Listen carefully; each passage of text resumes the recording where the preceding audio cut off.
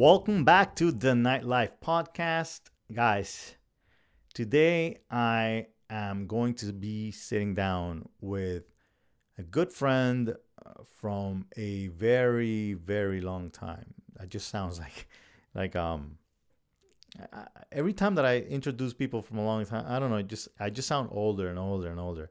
No, it wasn't that long ago. Actually, okay, it was a long time ago. We were just very, very young when we got started in this industry. So I started kind of first. I met him through his brother. He used to be a DJ that played for us for a while, and then he left Miami and to get into sports. And an amazing story how he ended up getting into the industry and the evolution that he had through the industry, starting as a promoter, doing his first event completely for free, and then growing into doing many events and then partnering with some venues and growing immensely. You will not believe how far this guy went to being part of, a 90 venue venture. It's you gotta hear the story. So anyway, without further ado, here is Ricardo Cabrera. All right, Ricky, how are you, my man? Long time no see. I know. It's great to see you. How's everything on your end? Good. I can't complain. Can't complain. As you see, well, besides the fact that I'm a little pale, I was just, that conversation we were having behind the scenes before. um, as you can see, the podcast logo has more color than myself due to this pandemic and being stuck at home. So I was a little worried about Okay. that, Yeah, don't but worry about it. I brought enough color for the both of us. there you go. There you go. El negro. Um, buddy, how's your brother? First of all. My brother's doing great. He had his first son. It's going to be 2 years now in January. He's transitioning out of the nightlife scene. He's been in for a very long time. Okay. Back since when you guys started as well. By the way, I He remembered people due to the color that I have on my skin currently. Right, The right. two of Yeah, you he's the do not complete look like brothers. opposite. Yeah, totally. Yeah, yeah. So He, so he couldn't so be couldn't be just any to whiter. just to give people a little backstory to this. So Felipe, Ricky's brother, worked with us a long time ago. I 20 something years ago. I mean, there are a few parts of the story that I remember. All I can say is that there's a story in my book that relates to your brother, and even your dad is in it. As a matter of fact, That's incredible. crazy enough, he was my college counselor. He was. Yeah, he He, counseled a lot of people. yeah, and fun guy who also happened to be one of our like best clients for a while. Him and your Uh-huh. uncle. Yep, yep, um, yep. so It yeah, runs so in the family. So uh, back then, when this was going on, when Felipe was a DJ, but by the way, Felipe, grew in the industry a lot. I know he's toured around the world. He's been with Nikki Beach with great brands for a long time. We had a great time together. He was always the guy that he was probably one of the first ones to stick to the house music, even though we were a Latin party, in Miami, known for our Latin clientele.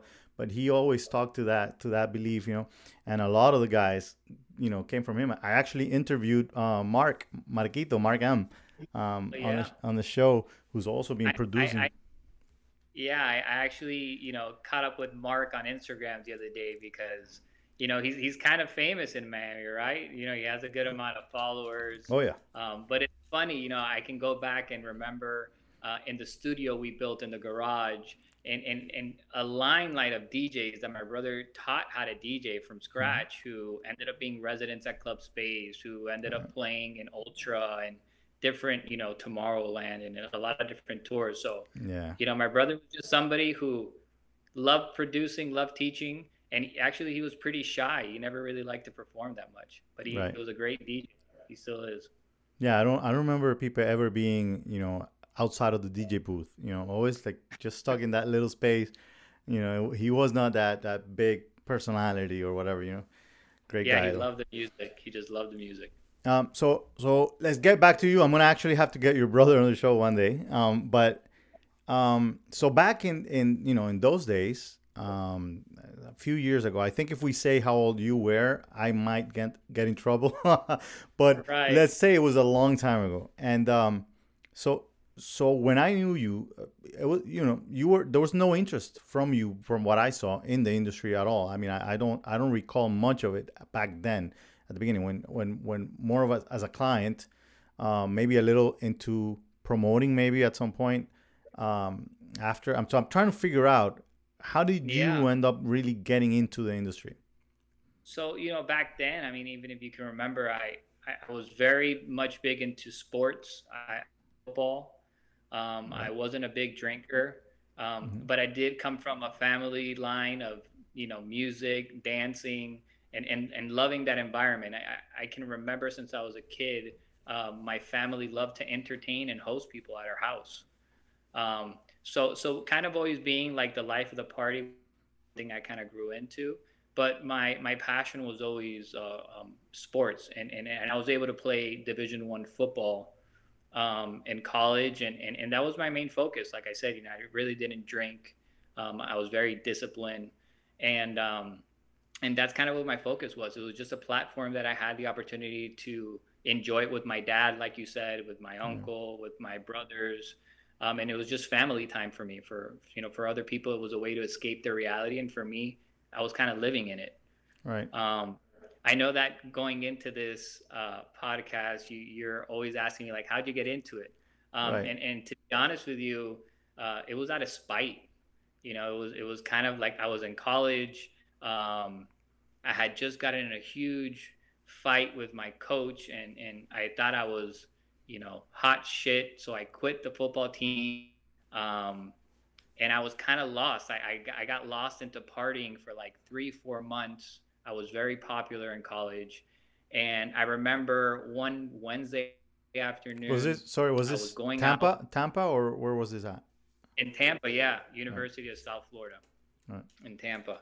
Um, and I remember I got invited by somebody to go out one Wednesday, and when I was walking into the bar, I got denied entry, Oh. and I was like, wow, I was like, what is this? I'm used to just walking in everywhere. I mean, Right. you can attest to it, right? Even as a young man before going to college, you guys always used to take care of me, Right.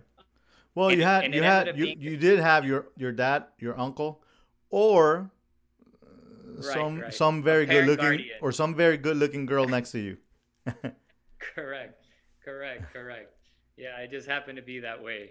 Um, but yeah, I come to find out that the owner of that establishment thought that his girlfriend was cheating on him with me, Oh. and at that time, the clubs and bars were ran by the fraternities, Right. and he was one of the biggest fraternities. So I turned back around and I said, you know what? I'll throw my own party. I don't need the fraternities, and I think that's just something that's always within me to kind of turn around and say, you know what? If I can't get it through here, then I'll do it.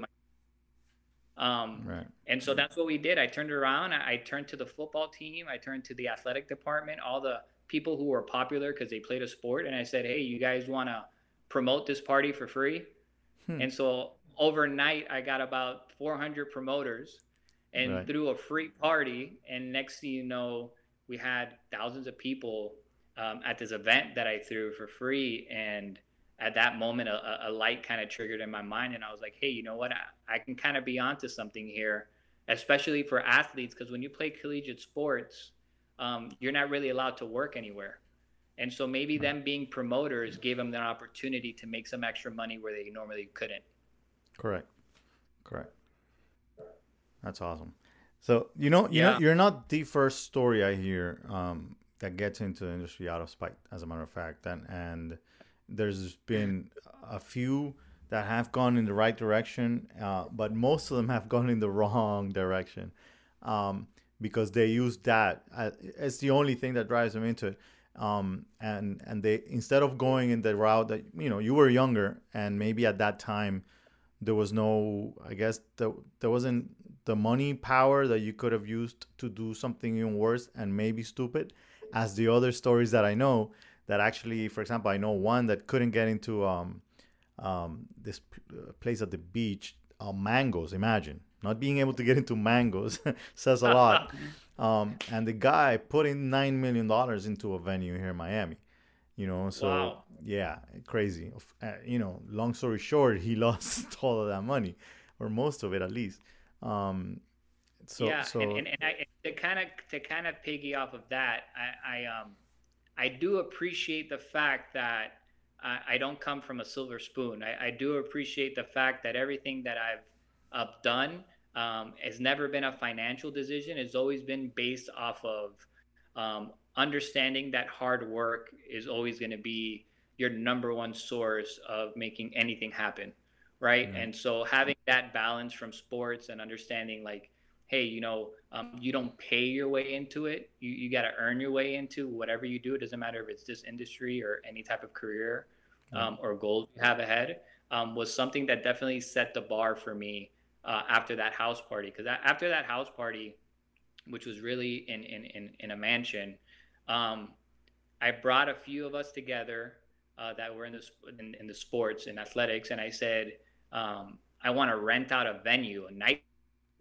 and start doing these events next to where the fraternities did the parties. right, So for example, imagine having Madhouse or Yahe, and right right, next to it, I rent out Rusty Pelican to right. do like to just compete. But Correct. understanding that, I knew that I needed money to rent out the venue, and But so hey, by some the of the way, it happened to us. I mean, there was a place next to us called El Grill, and their flyers would say the entrance after Yahe or Madhouse or something. oh yeah, that's right, that's right, that's right. I do remember that. Further down, no, Yeah, further down. yeah, yeah. Just keep going further. Yeah, Yeah, it's yeah, no, crazy. I do remember that. No, it is. It's insane. Ricky, let me So, ask you so a yeah. quick question. So after that, when you start doing this, so do these become weekly events or more long, a So few a at year? so at first, what I tried to do was highlight what I felt were um, trendsetters' birthdays. So Okay. myself and I would group a few of us, and then I would go and get another group and do birthdays. Right. This is when And the it would, and word influencer did not exist. correct. Right. Call them trendsetters. I Okay. call them trendsetters. You want to be seen as the best club in town, the best restaurant in town, or the best venue in town, or you want to be seen as the best club promoter or promoting company in town. Well, there's only one way you can do this, and that is with digital marketing. You have to set the record straight with Tripod Marketing Agency. So I identified trendsetters, right? I knew like if I was able to get the trendsetter, I was going to get at least seven more people that would work for free and get the word out. And I Right, knew that word of mouth was your strongest form of marketing. right, That the return you got on flyers or any of that other stuff, and Facebook was just starting off. right, Um, you got like a 2% return if you threw 5,000 flyers out. You got very hit or miss. right, So trendsetters was kind of where I was going towards, because that would help me guarantee a certain number of attendance, especially if I knew that they were, invested into the event because they were hosting their birthday party and they didn't want to look bad. right. Good, good. So you end up becoming a weekly event soon after, or did you not Yeah. go into that? So what kind of happened was I start building a pretty good following, and then um, the recession hit, and all of this stuff was, I would say it was kind of divine justice or luck. The recession hits, and I start getting a lot of venues that are about to close down. Right, A lot of nightclubs that are about to go down. And so what I start doing was that I approach them and I say, hey, you know, let me your place. I'll help you revive it. right, Right. I get 100% of the door. How much money do you need to make from the right, bar for you to feel complete? And then we'll negotiate from there. And so they would tell me, hey, I need to make 80 grand, 100 grand, 200 right, grand a month. And so I would say, hey, anything over 200 grand is mine. And 100% of the door is mine. And then I'm going to teach you how to hire the right trendsetters, so the right bottle girls, the right bartenders, the right security, the right DJs, because everybody really at the end of the day represents what you want to do, and they also become, a piece of the night. So they Right. bring the people the crowd that you want to bring. At this time, you're still Um, going to school, correct? at this time, I'm done playing football. I'm done playing football, and I'm taking like two classes a semester. I think I had like a year left to graduate, and I decided to really gear down on the school and focus on developing this a little bit because I was getting a lot of clients, a lot Got of it. nightclubs that were interested in turning their Right. establishment around. By the way, I do want to make a parenthesis there to everybody that's listening, because I know there's a lot of people out there due to this crisis and this pandemic currently. This is different from what happened in 2007, 2008 here in the U.S. This is global, yes, but it is still a crisis. And that kind of problem that he's talking about right now is a problem that will happen again. A lot of venues are suffering, even though a lot of them are going to close completely their doors. Yes, they're going to give up. They're going to, you know, throw away whatever they have in there or take whatever they have and wait to open a new one later on. Um, if they're smart, they negotiate with with the landlords or whatever, and they stay because they should not be closing, honestly. But let's just say there will be opportunities for anybody who wants to open something new or whatever. But also, there's going to be a lot of opportunities for promoters out there to negotiate better deals than what you used to be negotiating before. They're going to try to do this without you at first. They're going to realize that they can't because they don't have the people, they don't have the crowd. You have the clients and they have the venue, they have the service, the liquor, whatever it is, the product that you want to sell. But in the end, without you in the equation, it's very hard that any venue is going to end up making it. So keep that in mind. It's not the end. It's just it's reboot, and as a matter of fact, the playing field has been leveled. Right now, anybody that comes up with the best ideas, the best kind of deals, the best opportunities, it's a time to look at them as partners and figure out a way that you said something very important. They have to be happy with it. As a matter of fact, that's what's more important. You want Yeah. those clients. See that Ricky said clients. The client is not that customer that comes through the door. Your client is the club in the end, Yeah, you right? gotta, yeah, and you said a lot of positive things there, right? Like, Mm-hmm. um, I'm in the industry now, but in a different aspect of it that we can talk a little bit later. But Mm-hmm. my transaction into the industry. But right now, it's a perfect opportunity, right? Where people think everything's going wrong and there's no opportunity. This is a perfect time. And I'll just give you an idea, right? If a venue used to be a nightclub or a bar, it's full service, and they go out of business, most probably they might lose that license as well, that liquor license, and it stays with the landlord. So you can go in there and you can start a completely new concept with all the licensing and permitting and the web zoning you need to ignite something for a fraction of the cost.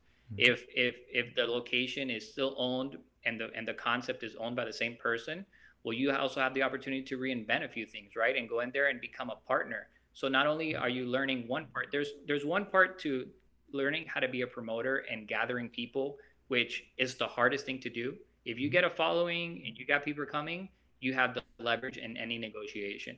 I Right. don't care what they say. Mm-hmm. The other aspect is knowing how to operate a venue.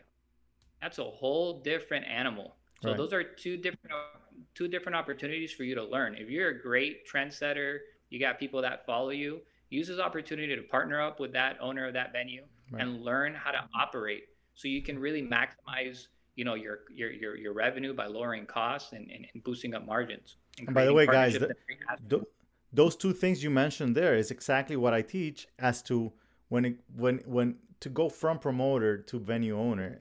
I have two routes of going, which is a managing partner or a marketing partner. It goes in those directions. It's using either power to your advantage to be able to become a partner. I mean, the way that I did it as to not investing my own money at the beginning. So but that's another story there. But definitely agree. As a matter of fact, I was just invited to have a talk, um, to a conference in Moscow, and they want me to talk specifically about the opportunities there are and how there are new opportunities currently in this industry and how so many people think the opposite, you know. So I'm glad that somebody that's in it understands what I'm talking about. um Yeah, Ricky, yeah, so and yeah, it's difficult times for all of us, right? And so correct. it's very easy for any of us to be dwelling on the opportunities we had going into 2020 to comparing to where we are right now. But I Right. still sit here, even through all the hard aches that we've gone through this year. I still sit here, and I couldn't be more excited for the opportunities that are ahead. Yeah, man. I'm biting my nails just waiting for it to stop. I'm like, oh, waiting like a Yeah, shark just outside, you know what I mean? Um, so anyway, back to your story. um, so you mentioned a little bit that you are in a completely different part of the industry now. Let's not jump to that, but try to go a little, I guess, jump a few years into from those sure. parties. What was the Sure. next? So something really important that I'd like to say before jumping all those years was my approach to the venue owners. My approach to the venue owners was to educate them, to teach them how to do what I did, and create a contract that was a term contract, meaning 6 months, a year and a half, whatever we felt necessary to get them cash flow positive and for me to move on. One, it gave me the opportunity to stay fresh. Two, it really created a strong bond between the venue owner and myself because they were very happy that I taught them something new, that they felt they were outside of the loop. And it really made them quick on kind of creating word of mouth and Hmm. telling their next friend, that if they need a good service, someone to kind of help them turn things around, to reach out to me. And so I thought that was very important and very beneficial to what made me stand out from other promoters who kind of kept the control, who were very threatening, who would be like, hey, if you don't give me this, then I'll just take my people somewhere else. Right. And so there's two different approaches, right? And it's all how you feel you need to value yourself. But I Hmm. just felt that differential really kind of made me stand apart from everywhere else, from Right. everyone else. And touching on that now, back when you're talking about this time that you're talking about, you know, you mentioned Facebook as something that was coming around, new, whatever. But even though that was a new thing or whatever, that word of mouth was the biggest part. You always mention it, and you know how important it was for you to teach them to use it in a way, because it's free. First of all, even though there are many ways for you to be able to get that good word of mouth out there. Even though I've also taught a little bit on being able to use the bad word of mouth as well, into your advantage. But in the end, it's word of mouth, right? You want to create as much of it as possible. The point is, nowadays there are also some changes. I'm not sure if exactly when this was in time that you're talking about, what you're saying there, but I'm sure they were doing things probably like advertising on magazines or putting ads somewhere or on newspapers, Yeah. or things that Uh, were oh, completely old school. 100%, and so that learning curve was teaching them how to use Facebook Right. and teaching them how to use different type of new technologies that were coming around. Right. And let me really explain Facebook and social media, and it's something that I still do today. Hmm. I learned the algorithm of Facebook. I understood how the company functioned, what they wanted to gain from the people that were using Facebook. And the reason why I went so deep is because they started putting different parameters, different blocks, Right. right? They needed to make Facebook um, generate revenue. So you knew that for them to generate revenue, they had to kind of restrict you a little bit and make you pay to get more exposure. So I Right. was using Facebook before they had any of these restrictions, and you can really tell me being able to create something viral or reach a lot of people was a lot easier than today. And so Right. you really need to kind of, it's a constant education. Even today, you think, oh, Facebook's already been created for X amount of years. I mean, you need to stay on top of Facebook because they change their algorithm, they bring in new features. And so you really need to be adaptive and continue to use these new features, Hmm. be able to get the exposure you're looking for to Right. help you kind of gravitate to that word of mouth. And I agree with you, Julio, when you say any word of mouth is a positive one. Even if Hmm. it's negative, it's a positive one. If you're part of the conversation, then that's somebody that knows about you. And Right. it's all about getting the right message to them for them to even give the opportunity for them to swing by your venue. Definitely. Definitely. All right. So after all these years and getting Sure. involved in that way, what was your next Yeah. jump in the industry? So so this is the good thing, right?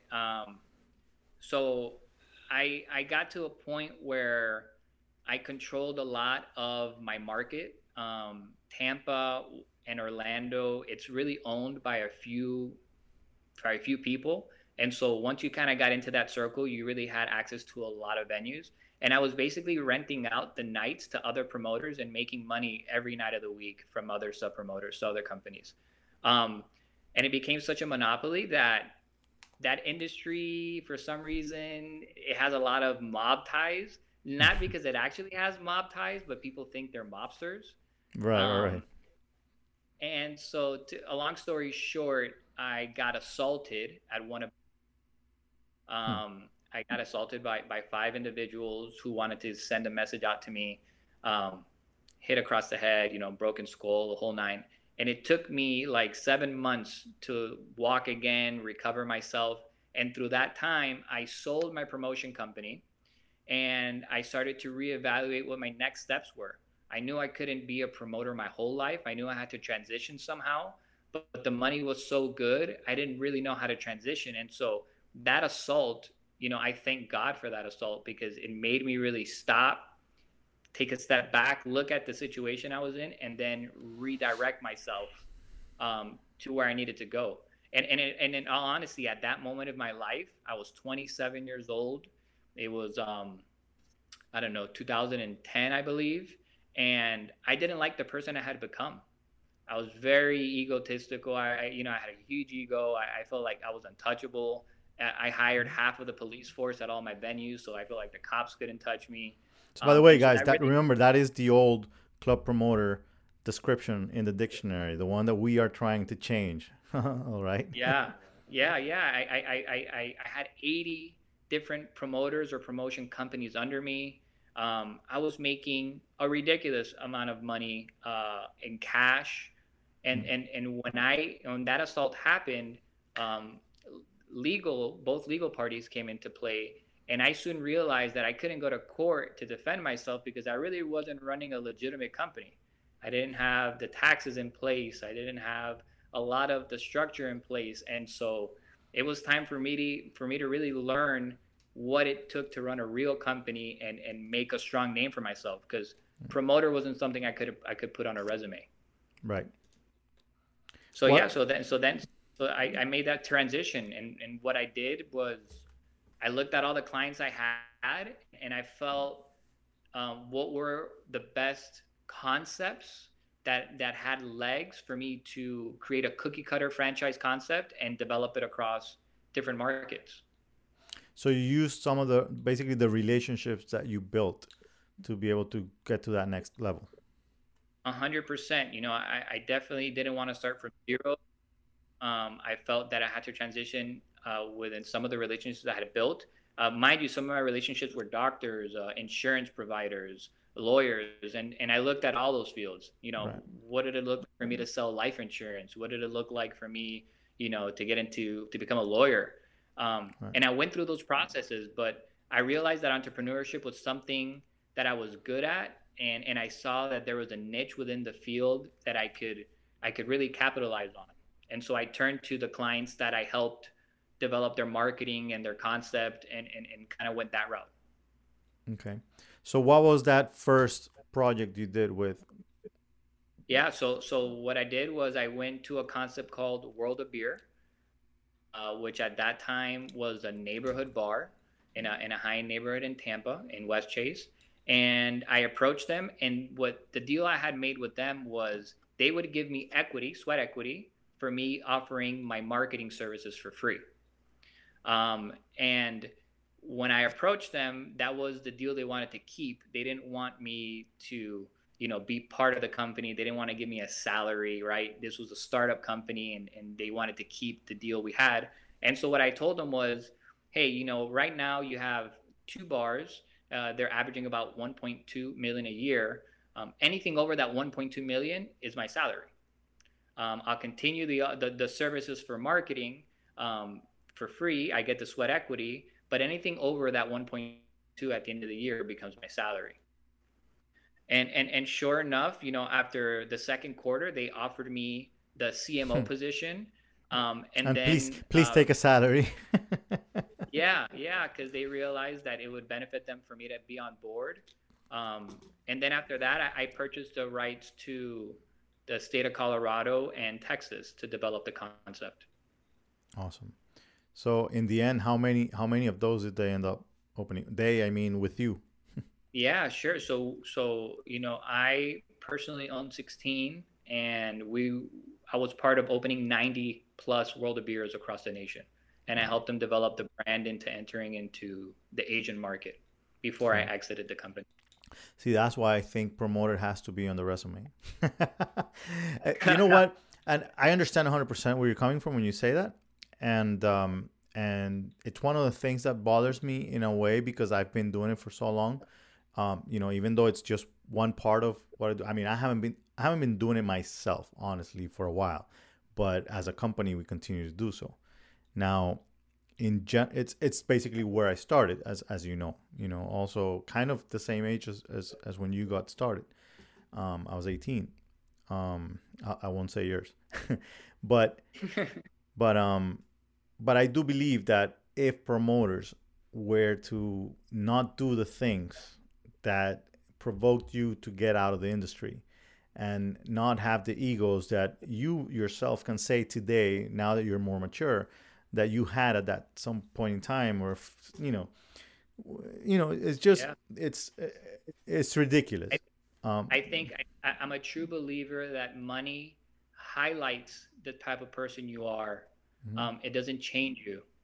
right, Um, and in all honesty, I disliked the person I had become. I felt invincible, and I knew that wasn't me. And I knew that I had to change somehow. And really, my reputation or the people around me were around me for the wrong reasons. Just right, the same reasons that people were around me when I was successful in sports, right? mhm, Because they were interested in an opportunity. right. Um, And they both but kind of but gave you money and some kind of power in a way, right? yeah, they gave me status, Right. and I think if you know how to leverage your status, you can really capitalize on any opportunity. If you learn, I today look at promoters as a positive term. Right. During that time of my life, I looked at it as negative because I looked at it as something people didn't take very serious because it came so easy to me. Hmm. But it definitely molded the type of individual I am, and it really taught me how to kind of toot my own horn, right? It really taught me how to present myself, how to sell myself, and how to make realistic objectives and goals, and understand the hard work it takes to achieve them. There it is. And all right, so what happens after World of Beer? What is or what's coming? What's So at where are we now? yeah, so I think a lot of people looking from the outside in are like, wow, Rick just sold his membership, his partnership from World of Beer. He's a millionaire, right? 8 figures deal. Um, well, I signed my contract with World of Beer at the age of 23, and I didn't really look at the fine print. And it said that if I were to exit World of Beer before they sold the entire concept, my ownership would be devalued to 0.001%. It was something very minuscule. So out of the 8 figures that I expected, I really got like a $500 check in the mail, and it was my first lesson on contracts. Right. I, I learned It's contracts. a big lesson to pay for, definitely. Yeah, yeah. Honestly, I was responsible with my money when I was developing the different locations across the U.S., and I was able to invest in what I have today, right? Which was a home and obviously a distribution company, which we can get into that in a little bit. Hmm. Um, but it definitely made me put my head down and work 10 times harder because it's very different from when you're expecting a $12 million check to hit your bank and you coming back to a home you paid for in the city you grew up in, and you feel like you have this cash flow to build this company with time, to realizing you have $500 in just the assets you own on your back and a company you just bought that's hemorrhaging $25,000 a month. Right. Um, Hmm. so it was a very hard lesson, But like I said, when you really look at the big picture, every step of the way, I'm so grateful for all these lessons because I learned something. I was able to retain what I learned while I was doing the job. And then I was able to learn a lot of lessons during the hardship that have really molded me to how well rounded I am today. At least I think I'm very well rounded, even though I know I have a lot of lessons to continue to learn. I mean, the good thing is it's that it's definitely early in your life. Even though after hearing all the stories, that everybody could say, "What do you mean early, man?" It's been so, and definitely your generation sees it a little different than mine, I guess, and the ones before. That for some reason you guys have this chip that billionaires by 30. You know what I mean? Uh, It's in maybe not yours as much as the next one after you. That but everybody. I am a millennial, right? I mean, Right. I'm right on the crest with millennials, and to be honest with you, it's still a lesson. I've used this pandemic to really peel back the layers of myself, Mm. um, and I tell everyone this, even your viewers, right? It's not the goal you set out in front of you that's impossible. It's not the objectives, right? Like you can accomplish anything you put in front of you. But where we fall short on our expectations, right? Even though we say we try not to create an expectation, we fall short on the time that it takes. Um, and so I think that you really need to, kind of set the goal, understand it, but then also be realistic with how long it really takes to achieve that goal Hmm. realistically. And it's not so much the time, but it might be the learning curves you have to go through. The Right. different type of life situations that are ahead of you that might Right. just stall that growth that you have to overcome. And in due time, you will achieve your objective. It might not look the way you expected it to look, but I promise you it's probably going to look better. Right. It's not just what you expect, but when you expect it, and definitely why. That's the one. That's another one that.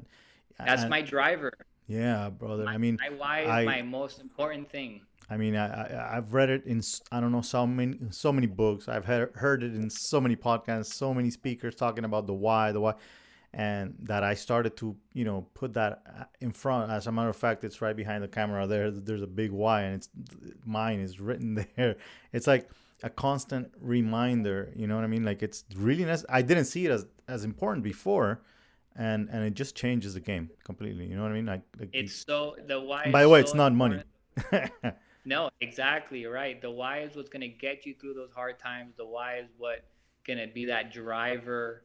Um, and it can never be money. You can, like I said, I'm so grateful that I didn't really, during the time that I was creating this, I didn't have a lot of money behind me because I think it would have ruined the reasons why I was doing what I was doing.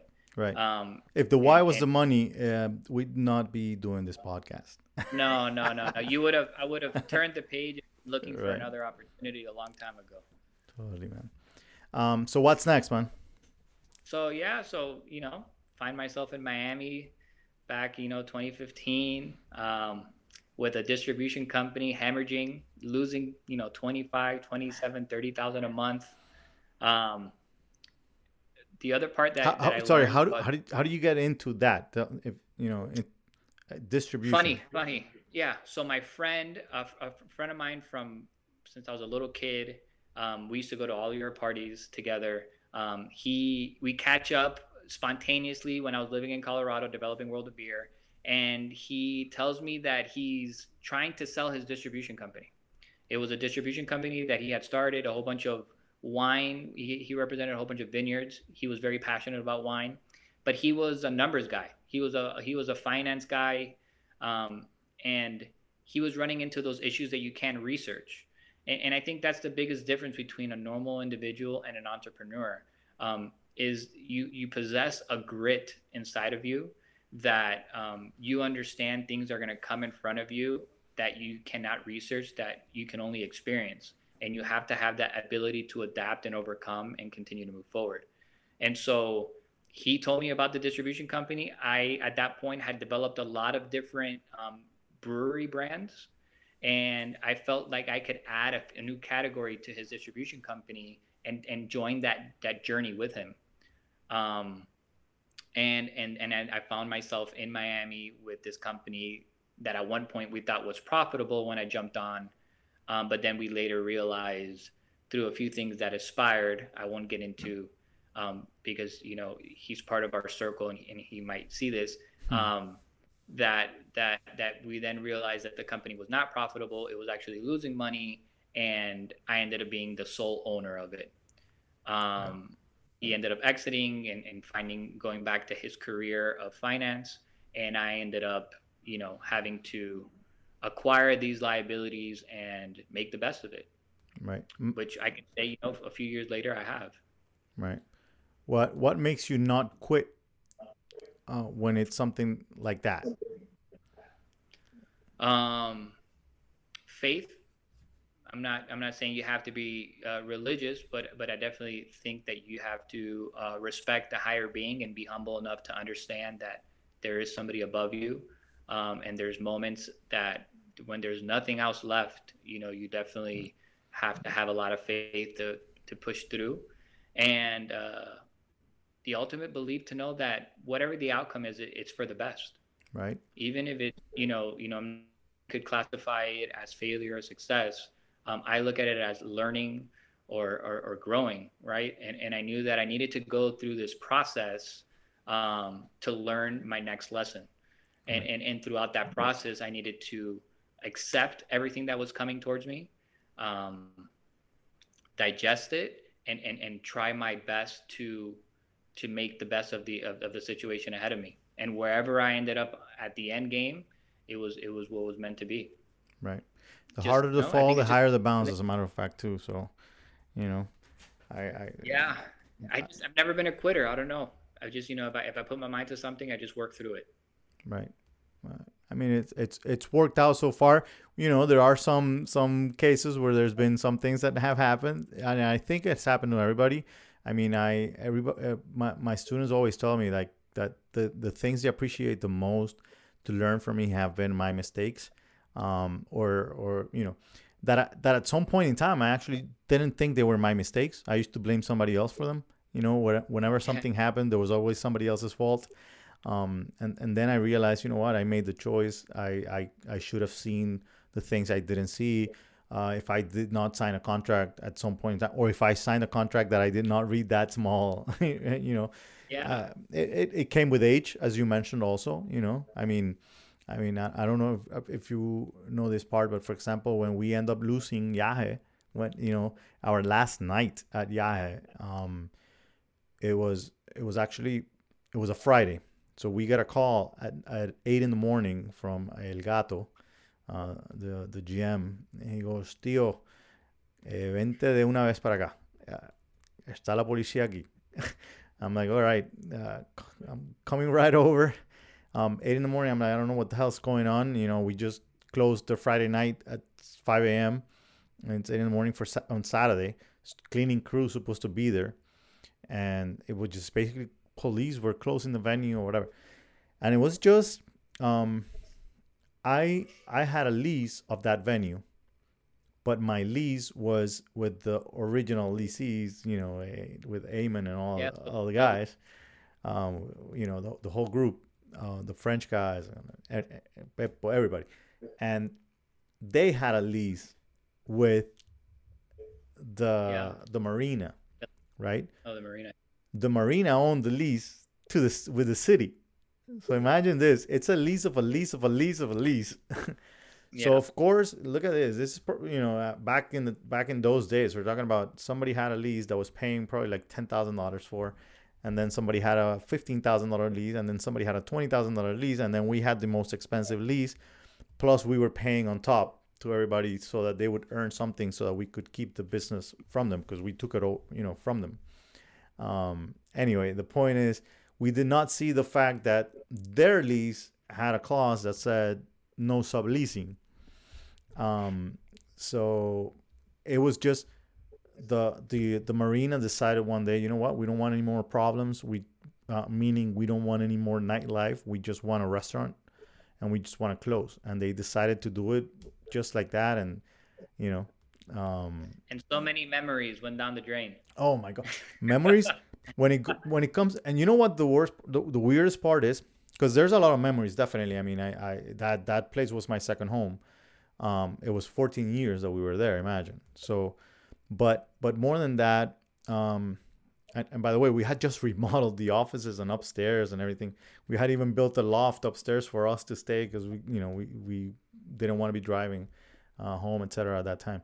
The point is, the worst thing that hurt me the most was I had in my drawer all my pictures, like with my mother passed away, and with my with I had some like pictures with like every artist that had been to the club or that we had a show with or whatever. So like all my memories, like good memories that I had a picture of, I had in a drawer in there, and they did not allow me to go back inside to pick up anything. That's Like incredible. it was crazy. And again, Yeah. age. It was one of those first things, that we were experiencing in this in that sense. It was not the last. It was not the last. I mean, I now can tell you that I will not do anything without a contract, and read it over and over. More than a contract, with a lawyer. You know what I mean? You got to hire the Yeah. professionals to do their thing, right? Yeah. And I think,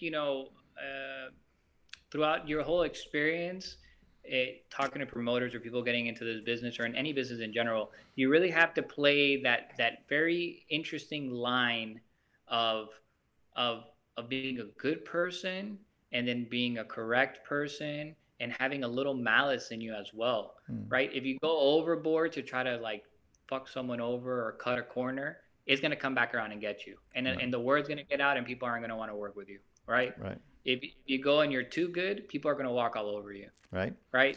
You So know what? you kind of really have to understand that balance as an individual and say, hey, listen, the more honest you are, the more transparent you are, and the more straightforward you are, the quicker you're going to get things done. In honesty, Right, and you have to delegate. Let lawyers handle what they handle. Let different accountants handle what they handle, and right, and you just be yourself and be honest, and understand that you have your hard no's and your hard yeses, and right. don't ever bend those.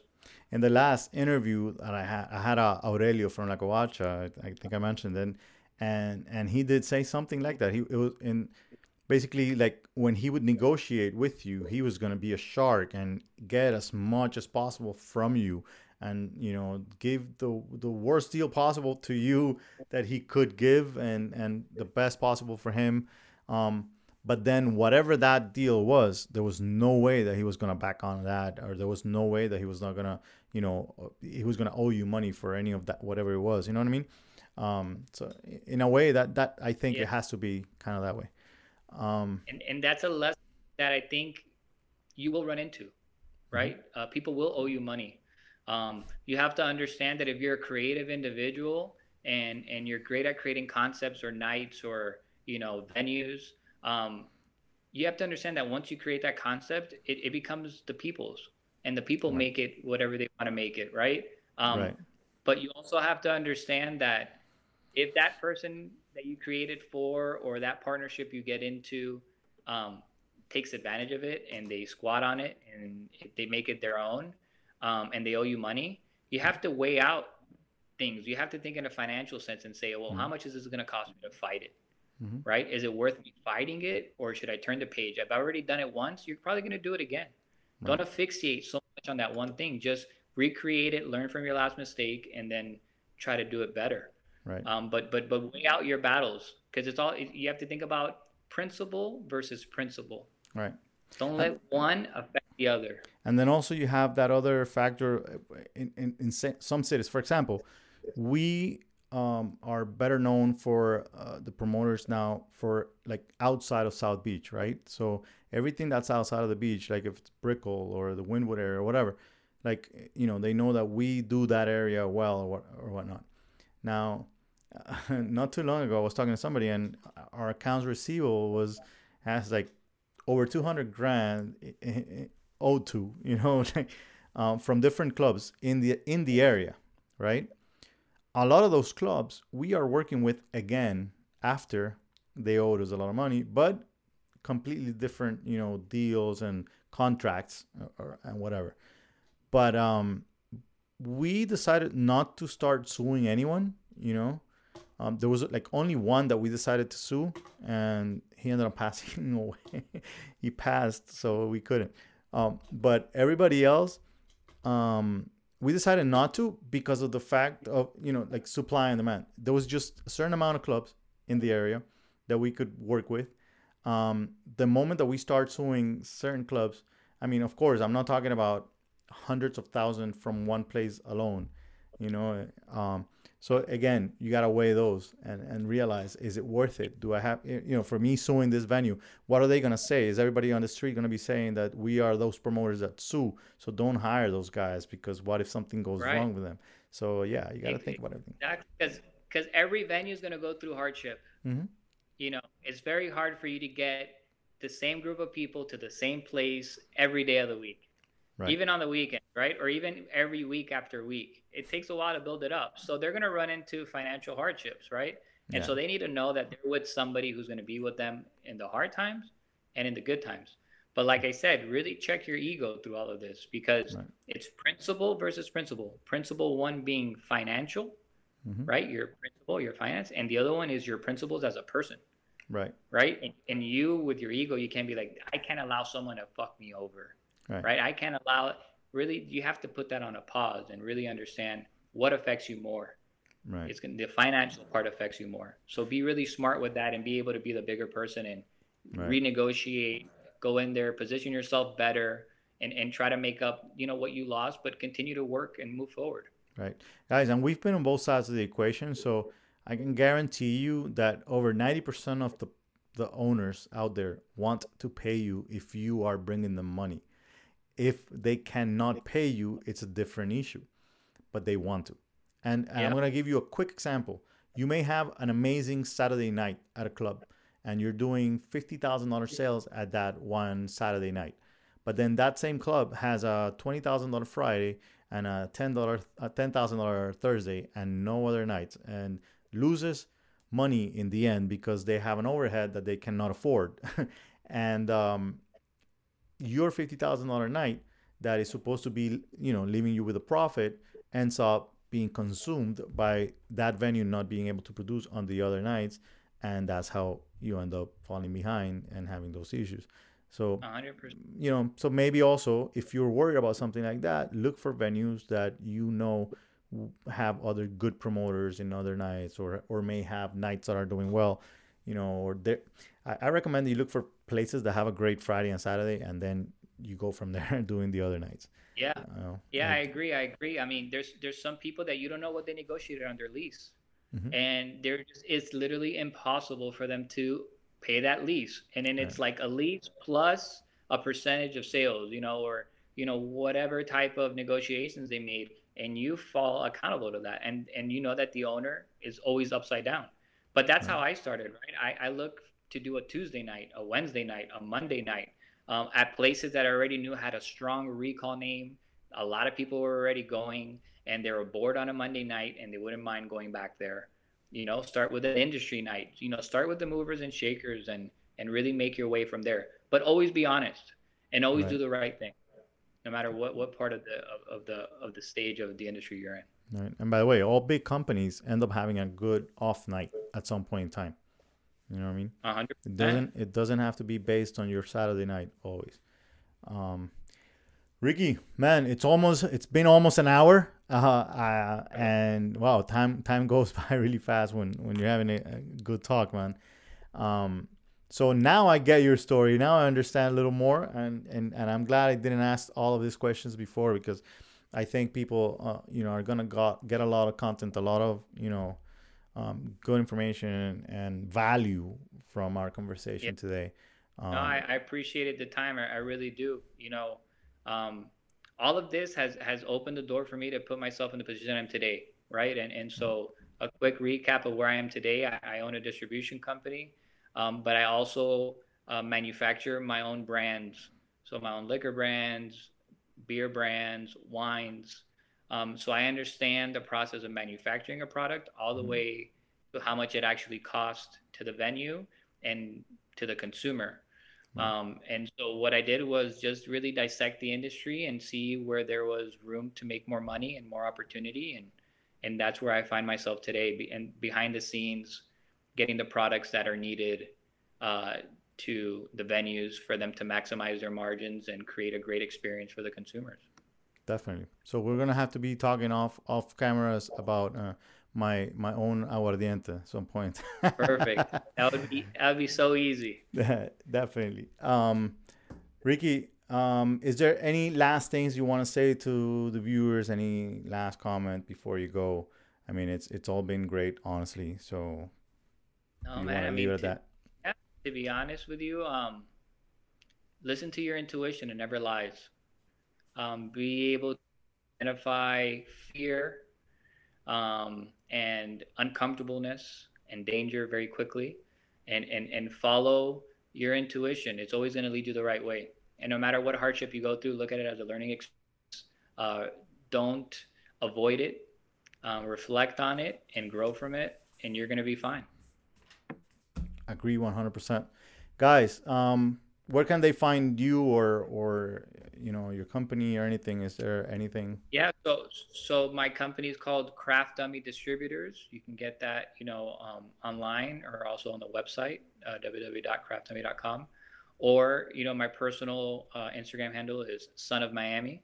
That's a long story behind that handle, but you can find me there. Always open, for any questions, any ideas. I give it out for free. I never really asked to participate in any of that. Any way I could help, I'm always available. All right, guys, go follow him and remember to follow me on Instagram at the Nightlife Entrepreneur. You can find all the episodes at nightlifepodcast.com. And remember to get the book, The Nightlife Entrepreneur, on Amazon, and visit nightlife.university. See you guys next week.